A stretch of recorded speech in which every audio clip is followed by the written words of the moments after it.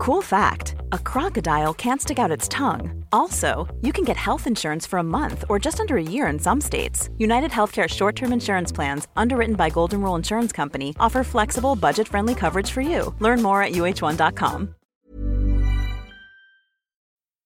Well, guys, Tammy can't be here with us today. She's flying back from her, now we know, unsuccessful interview to be Joe Biden's vice presidential running mate. The long walk home. We were all vetted. Huge missed opportunity. Yeah. I know we were all vetted for this, and none of us were picked. You know it was unsuccessful for the VP pick, but we don't know which cabinet position she will be picked for. That's true. That's true. She's still in the running. Tamara Wittes for HUD secretary. I think we should run on our own rational security platform. Don't you? We could form a party. It's a party every week. Different kind of party. What would our platform be? Let's Drinking. see. Lots of talking. scotch drinking. We never get together in person. All voting is remote. That's it. And that's it. And segways are prized above all other things. And no low-flying helicopters. And no low flow. That's it. That was the deal breaker with her and Biden. Biden probably These are loves the those issues, that the helicopters. kitchen table issues that matter to rational security listeners. At least in the houses that shake from the low-flying helicopters.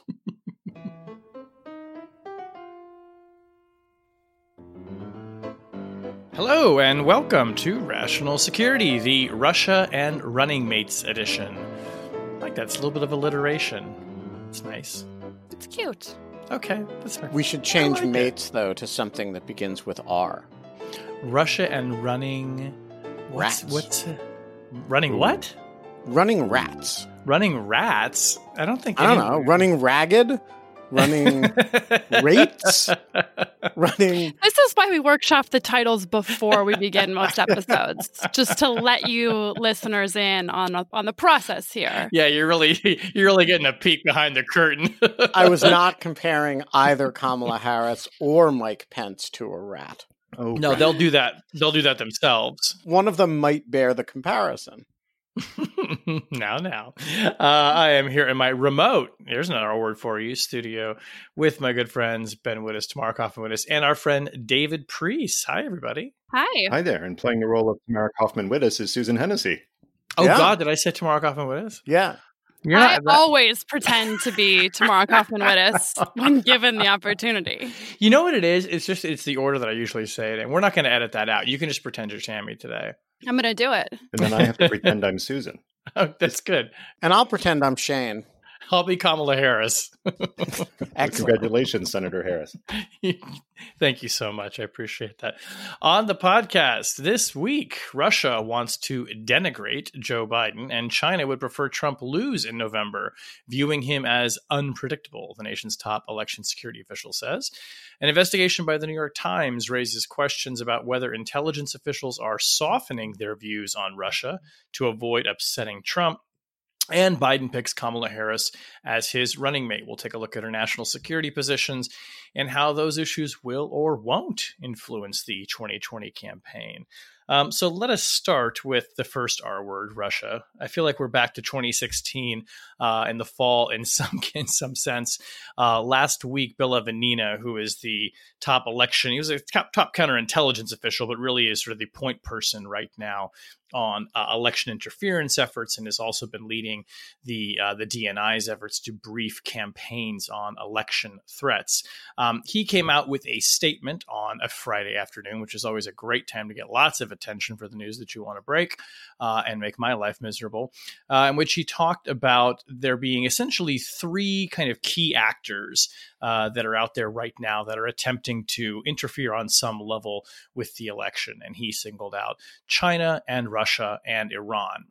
Important context for this, Evanina had talked in very broad strokes about those countries before. He had given classified briefings to members of Congress Democratic members then came out and said, basically, he's not telling the American people all of the details about this. We want to hear more.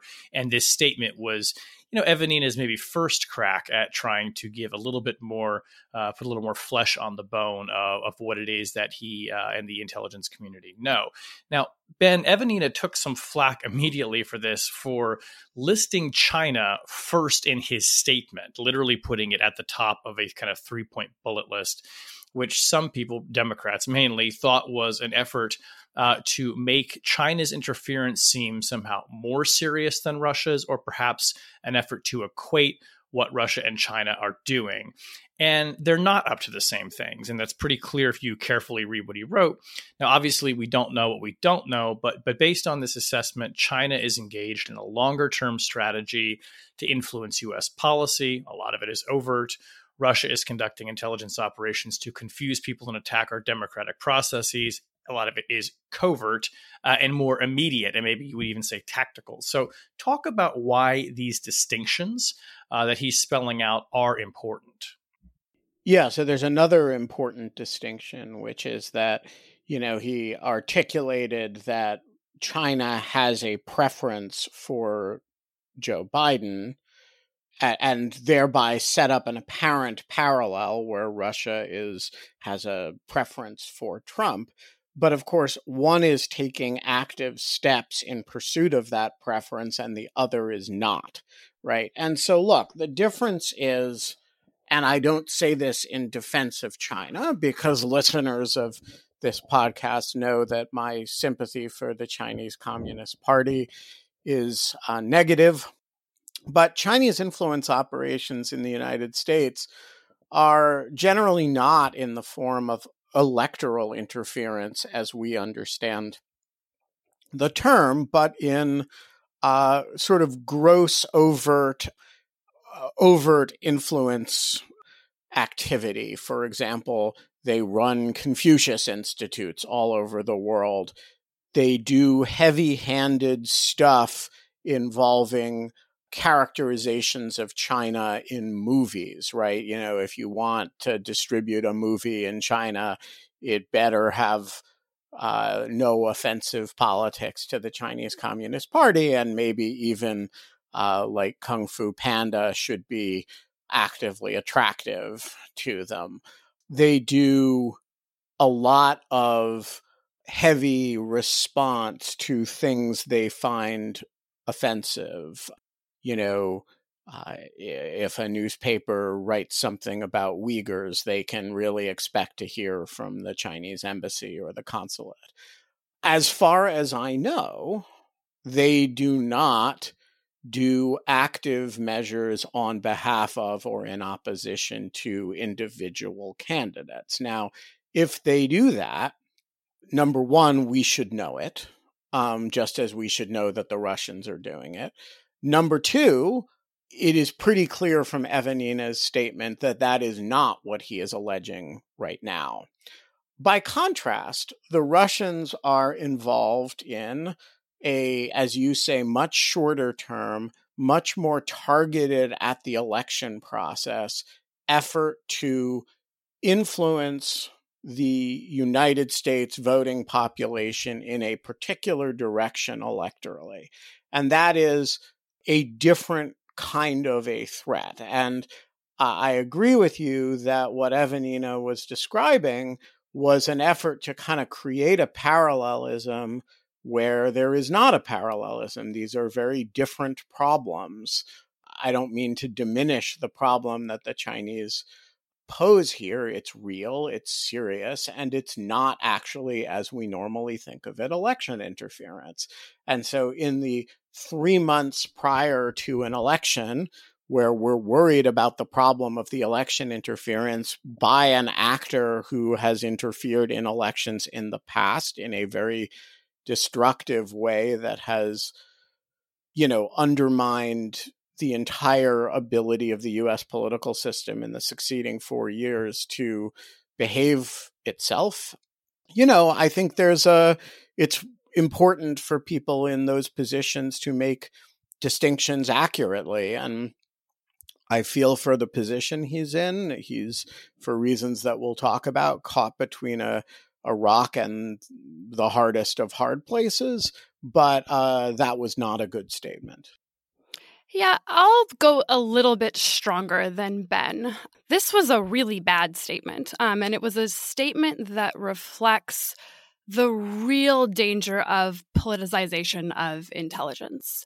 And I think we can put ourselves in a good faith headspace in terms of what the people who wrote this statement might be thinking, that this was a way to be factually accurate while still being politically palatable, maybe in a way that would make the material contained within the assessment sort of more acceptable or accepted by broader segments of the government or the U.S. population generally. What it actually is a really misleading statement. And the fact that it might be technically factually true doesn't take away from the fact that it's a statement that's actually calculated and designed to mislead. So what they're doing, as Ben says, is describing two things as if they are the same. They're saying, well, Russia prefers Trump, or really Russia is taking action to denigrate Joe Biden, and appear to be describing behavior that mirrors what occurred in 2016 and also sounds as though it is a violation of U.S. law and sort of a continuation of election interference efforts that are dangerous to sort of the core integrity and legitimacy of our democratic process. Then they're saying China prefers Trump not to win, and they have policy positions, right? They're shaping the policy environment. They're criticizing Trump in various ways, which is all totally legitimate nation-state activity. We might not agree with it, but the manner of sort of international engagement in foreign policy that's being described in this statement is not problematic. It's not threatening to democratic legitimacy. And so by including them in the same statement, this is designed to confuse the American public into believing, well, China favors Joe Biden and is doing all kinds of bad things to help him, and Russia maybe favors Trump and is doing all kinds of bad things to favor him, and therefore, it's all just a wash. That's untrue, and it's really, really misleading. It also appears to sort of create the ground on which other more overtly political and less credible actors can build upon. So Evanina puts out this very careful statement where somebody who's well-versed in this field can sort of read between the lines, read between each word, and understand exactly what he's saying and exactly what he isn't saying. But then we had the National Security Advisor, Robert O'Brien, go on Face the Nation on Sunday and make a series of sort of vague statements that sound an awful lot like he is accusing China of taking some sort of overt or affirmative election interference steps. So he's saying China, like Russia, like Iran, they've engaged in cyber attacks and phishing and that sort of thing with respect to our election infrastructure, with respect to websites and that sort of thing.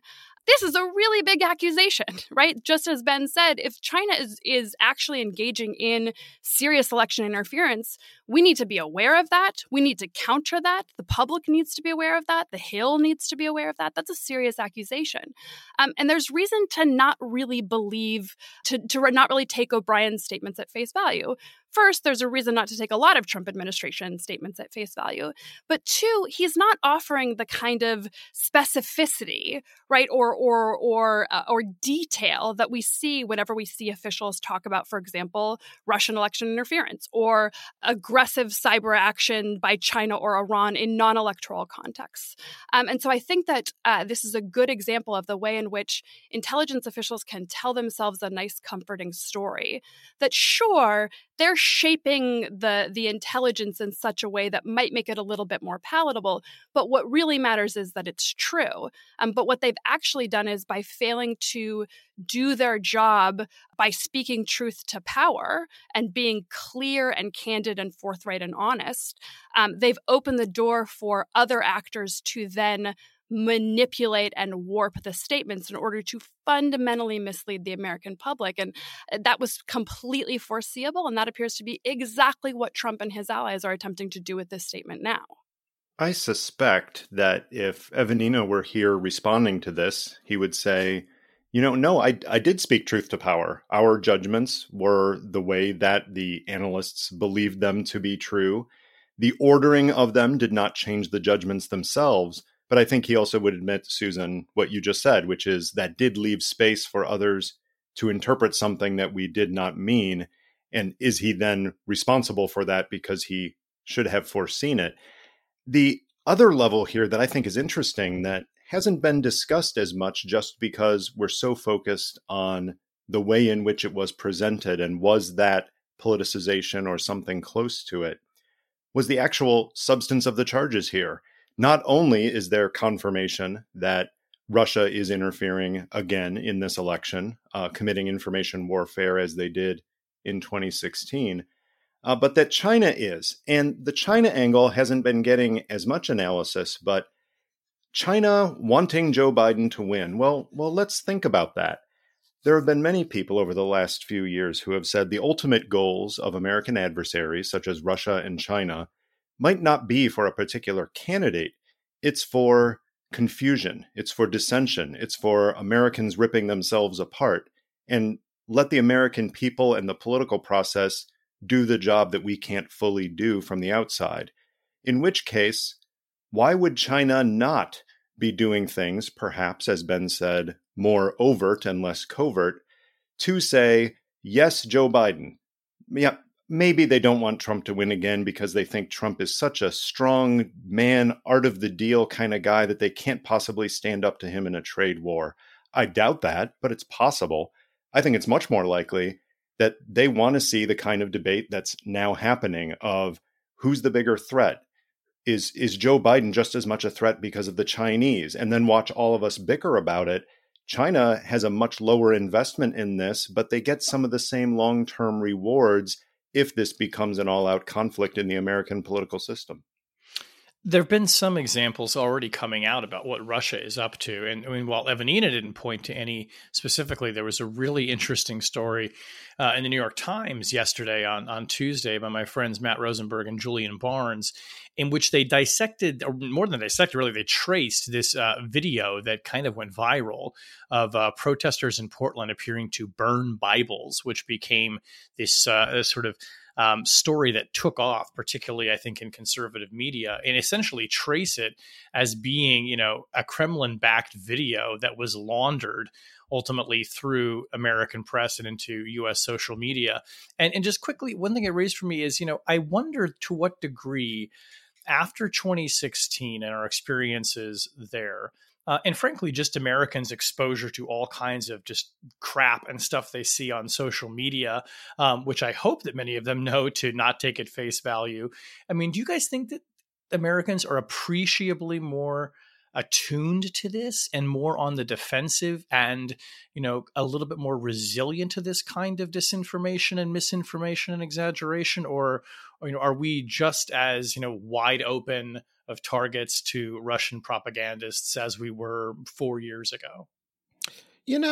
I think a couple of things on that. The first is that Americans are not a monolith, right? And people who, there is definitely a segment of the population that has better antibodies to this stuff than it used to.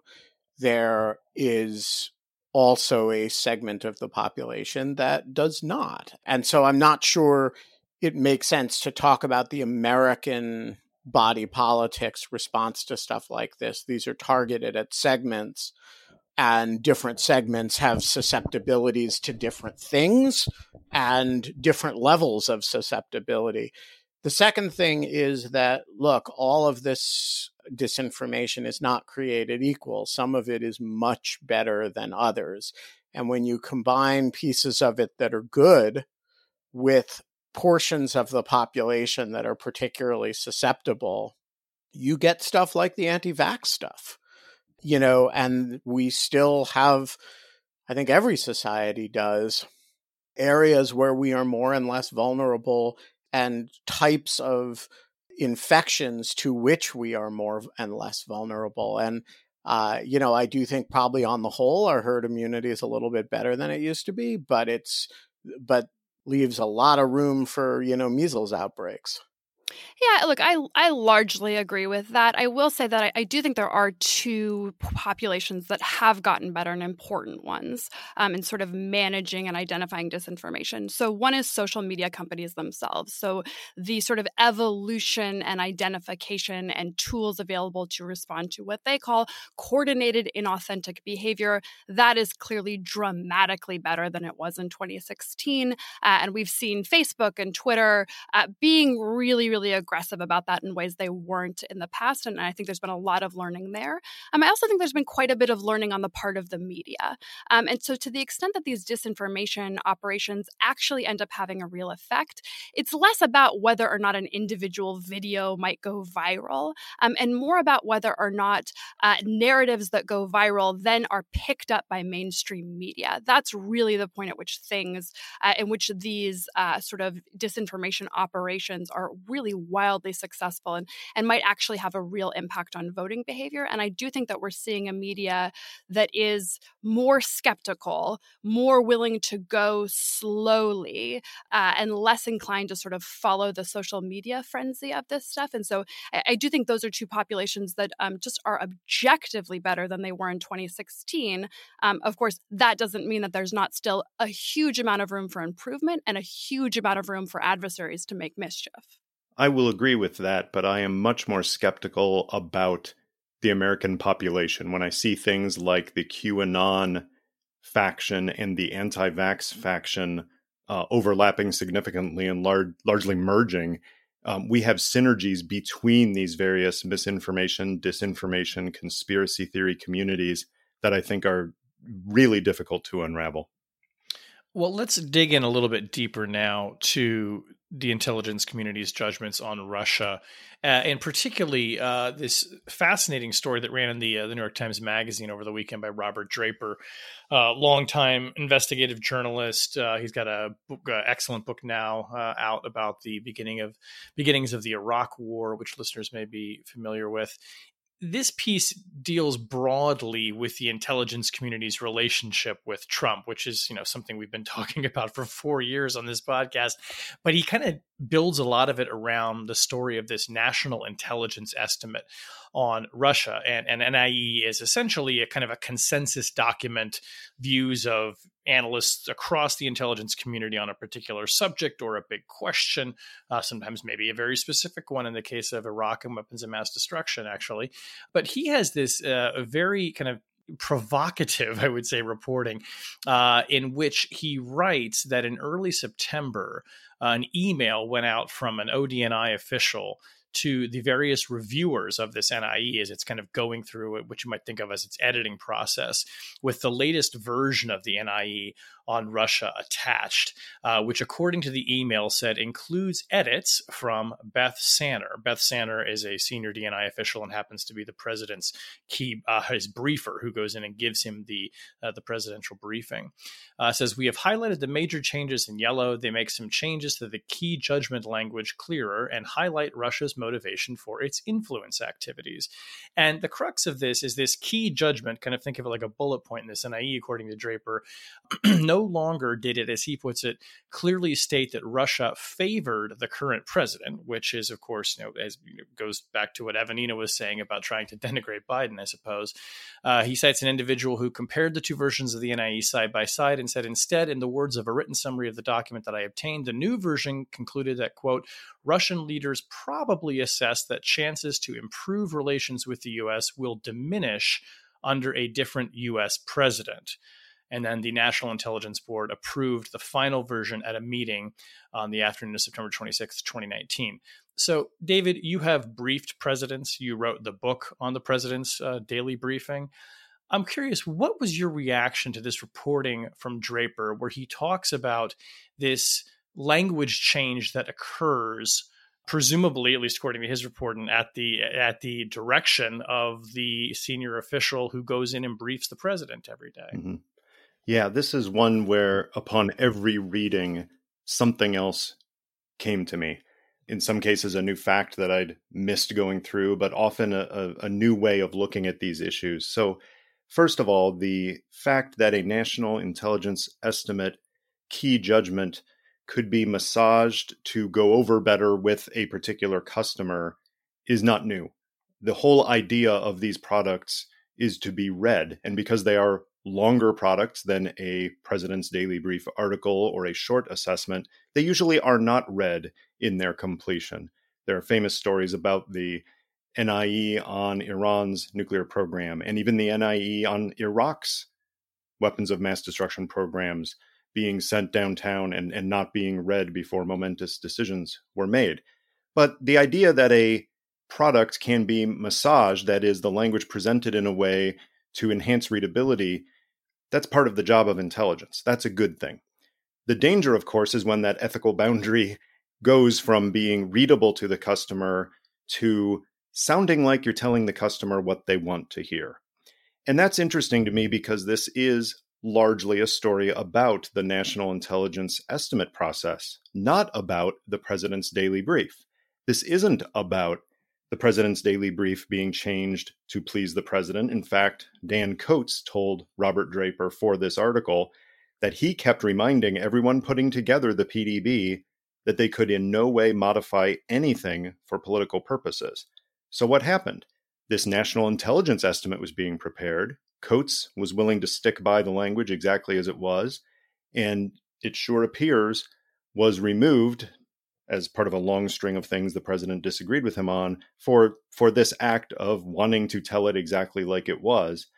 The fact that the senior Office of Director of National Intelligence official, who also happens to be the president's briefer, is someone who did change that language or suggest new language, is fascinating because this is not the President's Daily Brief. This is, in fact, the National Intelligence Estimate, which goes to a number of people, not just to the president, and it is not designed personally for the president. So to the extent that the language was changed, and we don't know what's in her heart and in her soul, but to the extent that the language was changed so that if the president read it, he would absorb the message without reacting too negatively, it misses on two fronts. First of all, reporting from multiple sources is showing that the president isn't reading much of anything. Jim Sciutto's new book points out he's not even reading one-line note cards that are given to him to get messages across.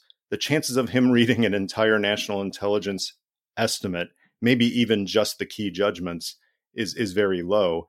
Number two, it misses it because there are so many other customers of the NIE that aren't the president. And I think that's one of the real issues here is what is the process by which these products are being reviewed? Who has the opportunity to review them?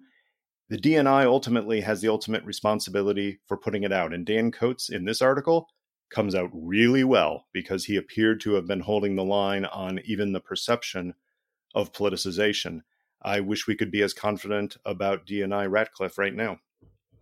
Yeah, look, I will note that also Dan Coates was one of the few officials that spoke on the record for this story. And so one of the benefits of speaking on the record is that you get to shape the narrative a little bit more. And so I don't think it's surprising that he came out as one of sort of the, in a more flattering light, although I don't have any reason to suspect that his account is accurate. David's right, sort of the reporting in the piece and sort of the meat of it all does surround the National Intelligence Estimate and sort of what it reveals about the IC and politicization and decision-making processes. But this is a really long piece, and I actually thought the most interesting sort of new parts of it were more the atmospherics about the way in which Donald Trump as president interacts with national security, interacts with sensitive information. And so, yes, it's an affirmation of what we already know, which is that Trump is fundamentally incapable of processing national security information as a matter of national interest as opposed to individual, personal, or political, electoral, or even financial interest. But they're also sort of in addition to the sort of the lack of interest and the sort of unwillingness to separate his own interests from the interests of his office. There's also a lot of sort of description of the basic carelessness here, the ways in which Donald Trump has stopped really attempting to engage with the facts at all, and the ways in which he's sort of careless with classified information, right? So it talks about that Donald Trump sort of likes being around billionaires, that he uses sort of information and access as a form of currency. It describes him showing off and bragging about weapons capabilities to sort of these rich guy friends of his without understanding the potential consequences of revealing really, really sensitive government secrets to individuals who might have financial interests, for example. And it describes that as essentially just being about him trying to show off, like sort of basic ego-motivated bragging. It talks about Trump having put all these wealthy executives on the president's intelligence advisory board, and those executives making career officials uncomfortable because they appeared to be asking a lot of questions related to their financial interests, right? So sort of the corruption of the entire system, and the manner in which what the president is doing and what he's doing in situations that are unseen to the public and unexamined by the press, at least until many months or even years later, that he's really dangerous and careless, and that sort of the intelligence community is kind of shrugging in response to that, right? Well, the president gets to decide what's classified and not classified. So if he decides to, share information with the Russians in the Oval Office, or, tell a buddy about some sort of secret technological capability, like, well, that's, aw shucks, that's just the way it is. This should be an incredibly shocking revelation, just how dangerous, what a breach of the oath of office, of sort of the duty to faithfully execute the responsibilities of the American presidency. And in this story, it's just kind of background color commentary, because of course it's nothing that is surprising to any of us, even though it really should remain deeply shocking. Susan, you're exactly right. And there's one other element just like that in this article that I caught reading through it again, where I thought this illustrates so much the problem we are having with this president who treats the office personally, that we just look it over because we've heard similar things so many times. An intelligence veteran who occasionally briefed Trump told Draper that on a visceral level, Trump's view was, you are all supposed to be helping me. But when you'd bring in evidence that Russia interfered, that's what he'd refer to as not helpful. Or if he'd expressed that he wanted to turn the screws on NATO, they would go in with a warning of the consequences of NATO falling apart, and Trump would say, you never do things for me. That really gets to the crux of the problem here. Every president has not liked intelligence they've received. It comes with the territory because intelligence is often telling them their policy isn't working effectively. But all of them appreciate it because it helps get them to the other side. It helps get them to a place where they can fix the policy. This president doesn't even get to that point. This president hears everything in terms of, is this implicitly criticizing me, or is this helping what I want, rather than is it fundamentally true or not? That is probably the most dangerous part of this article. Ben. I think as I've listened to you all talk about this, and I agree with almost everything that's been said, one of the things that I'm struck by is how the explanation for this really does lie in psychology, right? That this is what you guys are describing is a narcissistic personality who cannot distinguish national interest from his own interest, and he can't distinguish intelligence reporting that may not be convenient for him from stuff that he doesn't believe is true, can't distinguish between intelligence reporting that may be bad for Donald Trump and things that are unhelpful or false. And, this is the way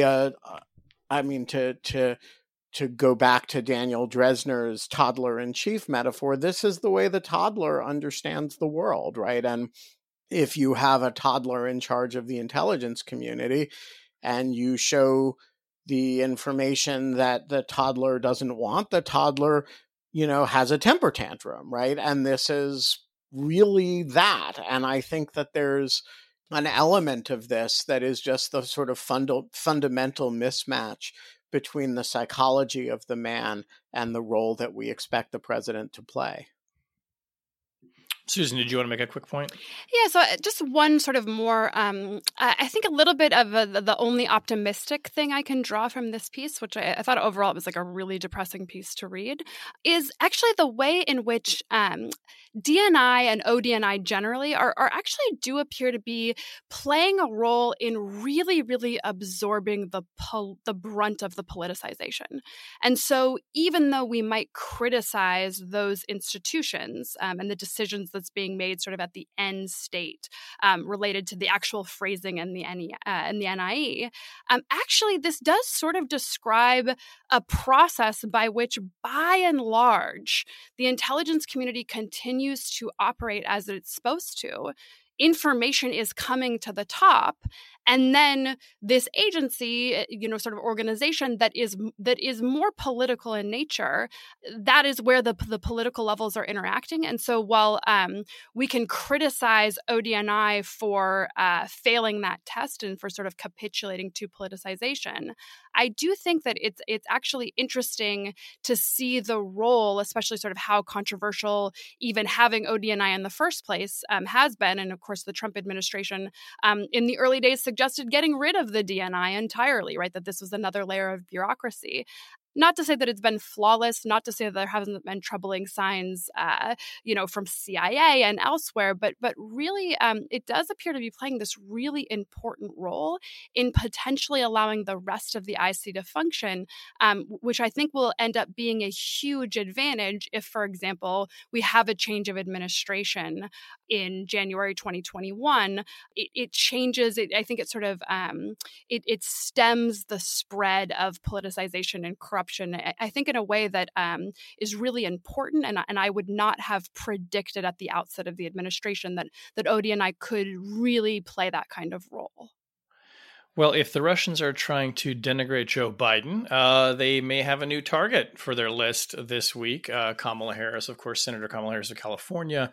Joe Biden picked her as his running mate in a triumph for conventional wisdom, which generally had seen Kamala Harris always as the front runner, or at least at the near the top of a very short list of final candidates. We don't have to go over the news so much, but I want to ask Susan, talk a little bit about what we know of Kamala Harris's foreign policy and national security views and how those compare to Joe Biden's.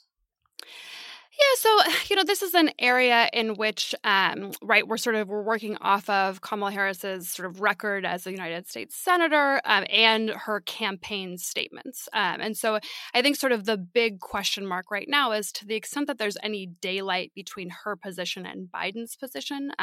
We can get into the specifics, but I think there actually isn't all that much. Whether or not she's likely a pick that's going to shape his foreign policy or national security instincts, or whether or not she will fall in line with his views. So look, overall, Harris is a tremendously mainstream Democrat on sort of the issues that we tend to talk about on this podcast. She is sort of one of the unusual senators, Democratic senators on the Senate Intelligence Committee who voted against 702 reauthorization. And so, there's by and large, she sort of falls in line with the party, but has been interested in building a little bit of daylight between herself and, for example, people like Dianne Feinstein, others, Mark Warner, others who I think are a little bit more of a bipartisan approach to national security authorities, and she's a little bit more of a skeptic. The other question is to what extent Harris is less bound than Joe Biden is to the very, very specific positions, both as a matter of foreign policy and legality, right? So OLC opinions, presidential signing statements, things like that during the Obama administration. And so we've seen Joe Biden really attempt to sort of wrap his arms around the 8 years of the Obama administration and not really attempt to distance himself. But when Kamala Harris was a senator, she was in some cases critical. And so I think this is an area in which, and again, we're speculating. I don't see Harris really changing the trajectory of Biden's views at this point. Biden has a really, really developed and a sort of views and a bench of talent, a sort of a very deep bench of talent that are thinking about foreign policy, national security, legal issues, both whenever he was vice president and throughout the campaign. Look, obviously picking Harris is a pretty strong signs to those individuals who'd hoped we would see the dawning of a new, very, very progressive foreign policy or national security policy that was a break with the Obama administration. I think that's pretty clearly not what's going to happen.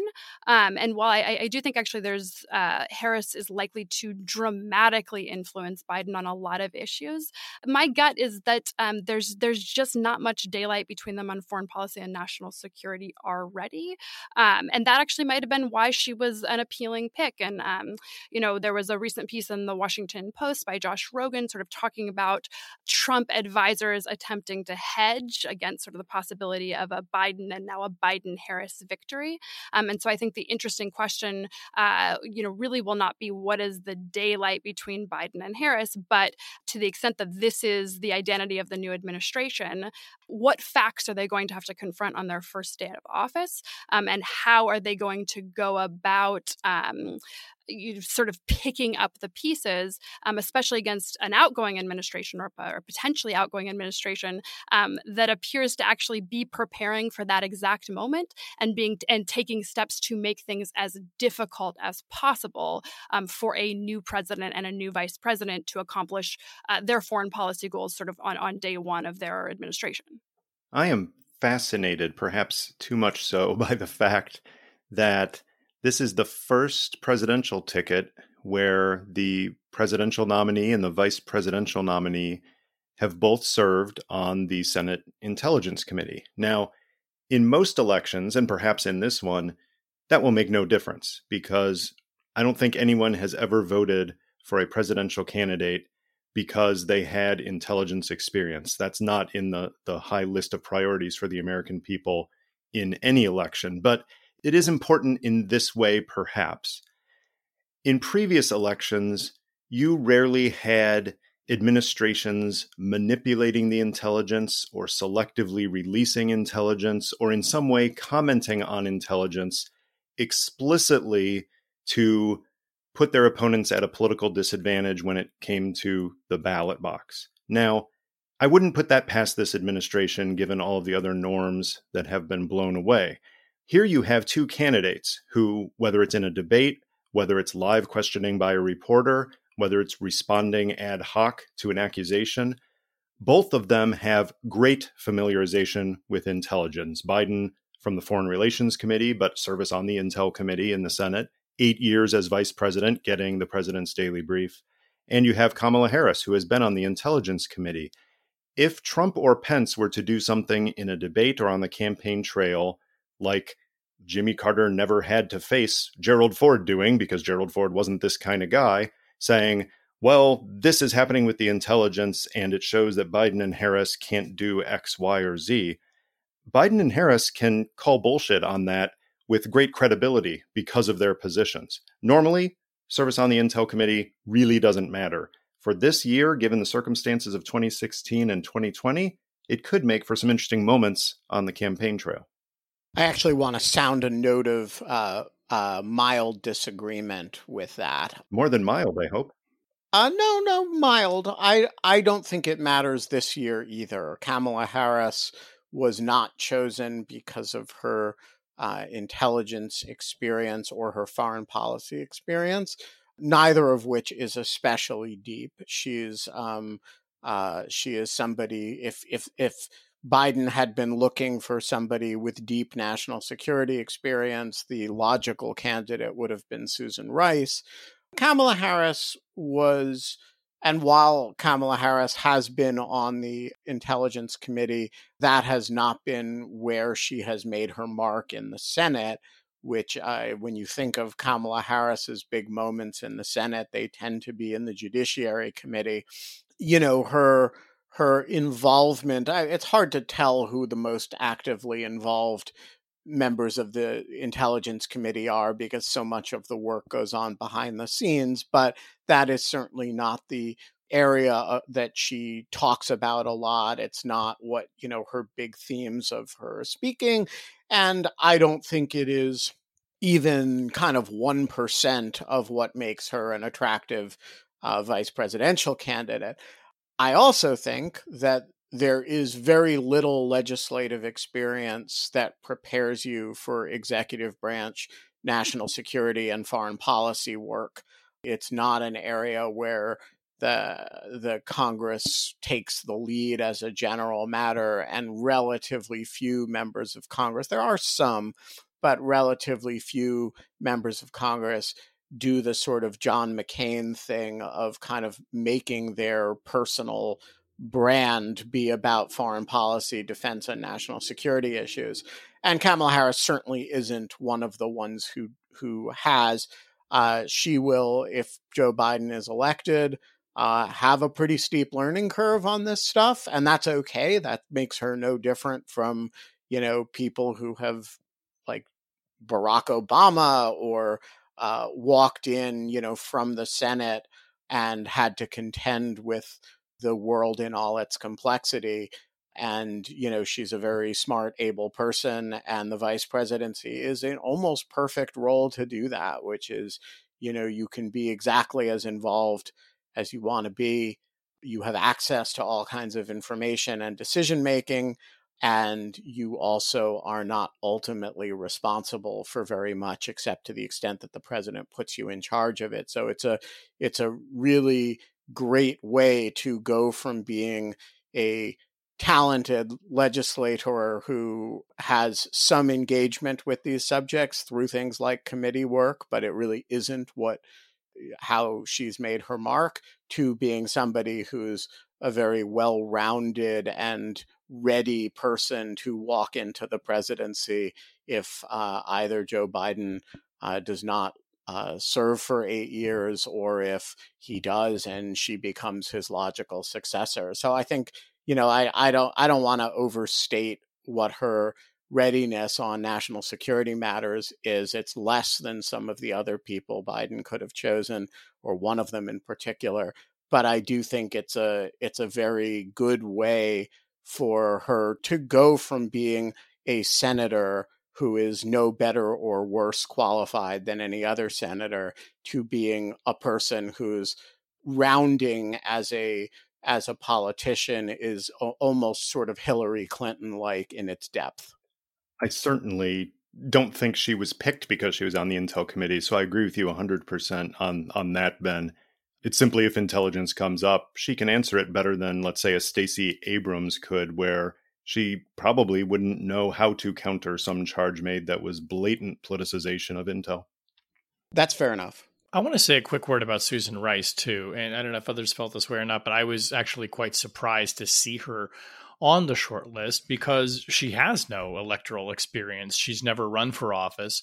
And she, while an extremely capable and visible figure who clearly understands the rough and tumbles of campaigns and has been through the meat grinder herself when she was in the White House in the Obama administration, it sort of surprised me that she was on that list. And what it said to me, and maybe this kind of amplifies David's point, was from everything I've heard, she has a very good personal relationship with Joe Biden. And it seems like that is kind of one of the deciding factors in when someone picks a vice presidential running mate, but also because she does have that foreign policy and national security acumen, having been national security advisor and ambassador to the UN and held previous White House positions, that was very much of a value to Biden, who, of course, as we've just said, is steeped in that, and presumably he felt would make her, quite qualified to step in for him if he were to die in office or no longer be able to serve.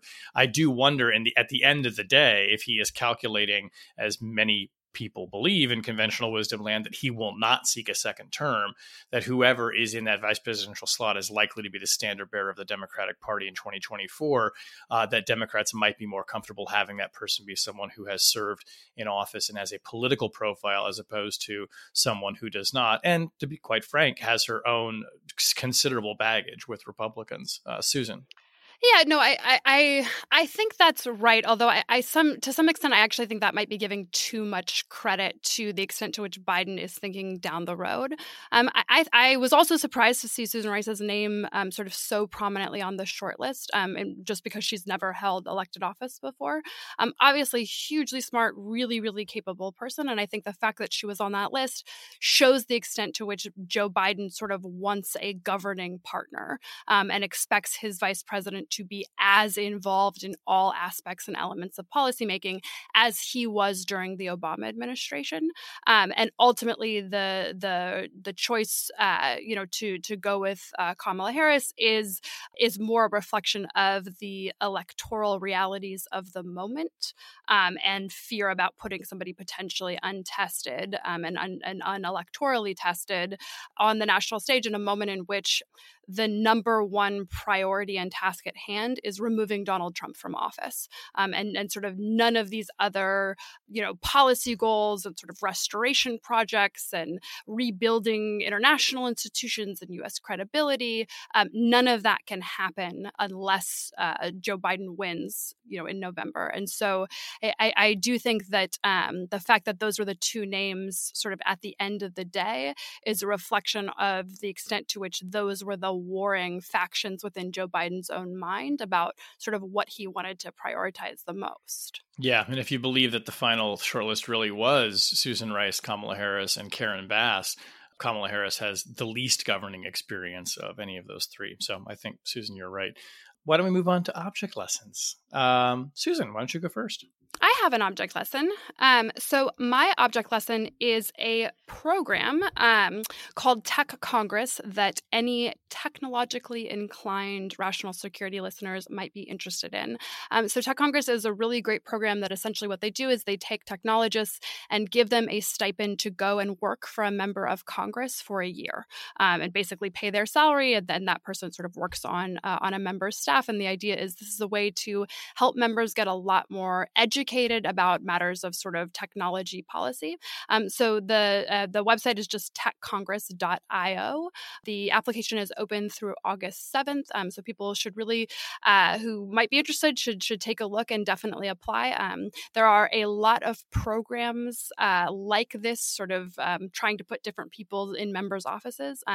This has been a hugely successful endeavor thus far. I think already you can see the ways in which individuals who have been placed in member staffs are having really, really significant and immediate impact on what legislation and policy looks like. And so it's just a program I commend to everyone, and particularly people who might be interested in applying. I'm just flagging that there are still a few weeks left. Congress members may need some help understanding technology. Just a tiny bit of just assistance. Just a little bit. And this is not tech support. This is real policy. David, go next. I have two potential object lessons, and that does not fit. So I will rely on the three of you to tell me which one. Do you want the positive one or the slightly negative one? Oh, slightly negative. Go negative. I think negative. Definitely. Yeah, let's end it on a bad note. This is a dark podcast. I thought you might choose that. This is a good news, bad news story, and I chose to cast it as negative so that you would choose it. The bad news is that the Texas Tribune Festival this year will not be held in person, as it has been the last few years, to bring together people to talk about a wide variety of political, social topics in Austin, Texas. Last year, Lawfare played a role in person with several panels and speakers as part of the Texas Tribune Festival. This year, it has gone virtual, and that's the downside. But they're trying to make lemonade out of lemons in Austin, and the Texas Tribune Festival, going virtual, has an amazing schedule that has just been posted with virtual events that you can sign up and attend with everybody from Dr. Anthony Fauci and Hillary Rodham Clinton to Ted Cruz, Marco Rubio, and even Willie Nelson, for those of you who need your Willie Nelson fix. And because we can't do it in person, yes, Lawfare is going to have a live recording virtually of the Lawfare podcast with Bobby Chesney, who is resident in Austin and can make it seem like a real in-person event for all of you. So if you're interested, next month, they're holding it for the entire month of September. The schedule is available at texastribune.org. A whole month's worth. Yep. Every day they will have some events. I think every day they have more than one event scheduled. Wow. I was supposed to be in Aspen last week. That conference got canceled. Oh. Very sad. Sad. That's sad. Very sad. My object is a new book I want to flag for listeners by Scott Anderson, not Lawfare Scott Anderson, but this is the journalist and author, the previous book, Lawrence in Arabia, which some people may have read or heard of. This is The Quiet Americans, 4 Spies at the Dawn of the Cold War, a Tragedy in 3 Acts. David Priest, this is right up your alley as a piece of intelligence history. It explores basically the stories of 4 spies, as he puts it, Frank Wisner probably being the most well-known of all of them, but these are sort of people who played key roles in running covert operations around the world, trying to outwit the KGB, the sort of daring exploits of plotting coups and parachuting commandos into Eastern Europe, etc., but really tries to go into an exploration of the ideology that was at play here, both in the early days of the Cold War and the formation of the Central Intelligence Agency. So I've just started reading it, really enjoying it. It's a very meaty book. It'll be, I think, timely for people who are interested in intelligence history, but also as we're sort of grappling with a lot of the questions of ethics and relationships between the president and the intelligence community and the CIA is probably going to be pretty on point and up your alley if that's interesting to you. So check it out, The Unquiet Americans, Scott Anderson. Thank you. Ben. When people think of writing by Pete Strzok, they normally think of text messages. And if I never read another text message by Pete Strzok other than the ones that he periodically sends me, that will be too soon. But speaking of books, Pete Strzok has a book out, which it's not out yet. It will be out on September 8th, but it is now available for pre-order, and it bears the provocative title, Compromised: Counterintelligence and the Threat of Donald J. Trump. Now, Pete is the myths that are told about him all the time, notwithstanding, is actually a fascinating individual. He is a very good writer, and he has an incredible story to tell. And it is one that I am very much looking forward to reading. And I would urge other people to take the time to read as well. It's a good cover, too, for the book, isn't it? It is. The R in Compromised is rendered as a backwards R, which is, of course, the Russian character that says the syllable ya. Does Pete speak Russian? No. But I don't think he does. But he certainly has done a lot of Russian counterintelligence. Indeed.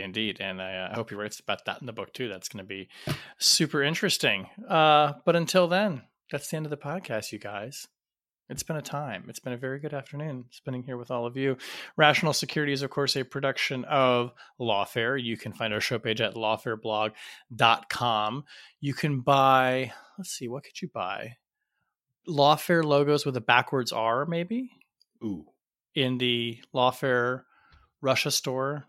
We should do it with like where the R is a gun, like in The Sopranos. At Lawfare store.com. I wonder is there a word for lawfare in Russian? I'm sure there is. There probably it's not a portmanteau in Russian. Listeners, if you can find a rough approximation, please tweet it at us at RATL Security. You can find us on Facebook as well. Whenever you download the podcast, please be sure to leave a rating and review. It really helps us out and helps others find the podcast as well. Our audio engineer this week is Zachary Frank from Goat Rodeo. The show is produced and edited, as always, by Jen Patja Howell. Music this week, actually by Kamala Harris, who recorded a private Spotify solo just for Vladimir Putin, which she sent him from California with love. Ooh, nice. It's a deep cut. It's going to be that good. might be somewhere in your top 57. At least. I thought you were going with Hotel California. That's true. That could have been a good one. Anyway, a little first thought, Don't denigrate my choices, Russia. Or Sophia Yans, back up on the keys. On behalf of my good friends, Ben Wittes, Susan Kamara Hennessy, just kidding, and David Freese, I'm Shane Harris. We'll talk to you next week. Bye-bye.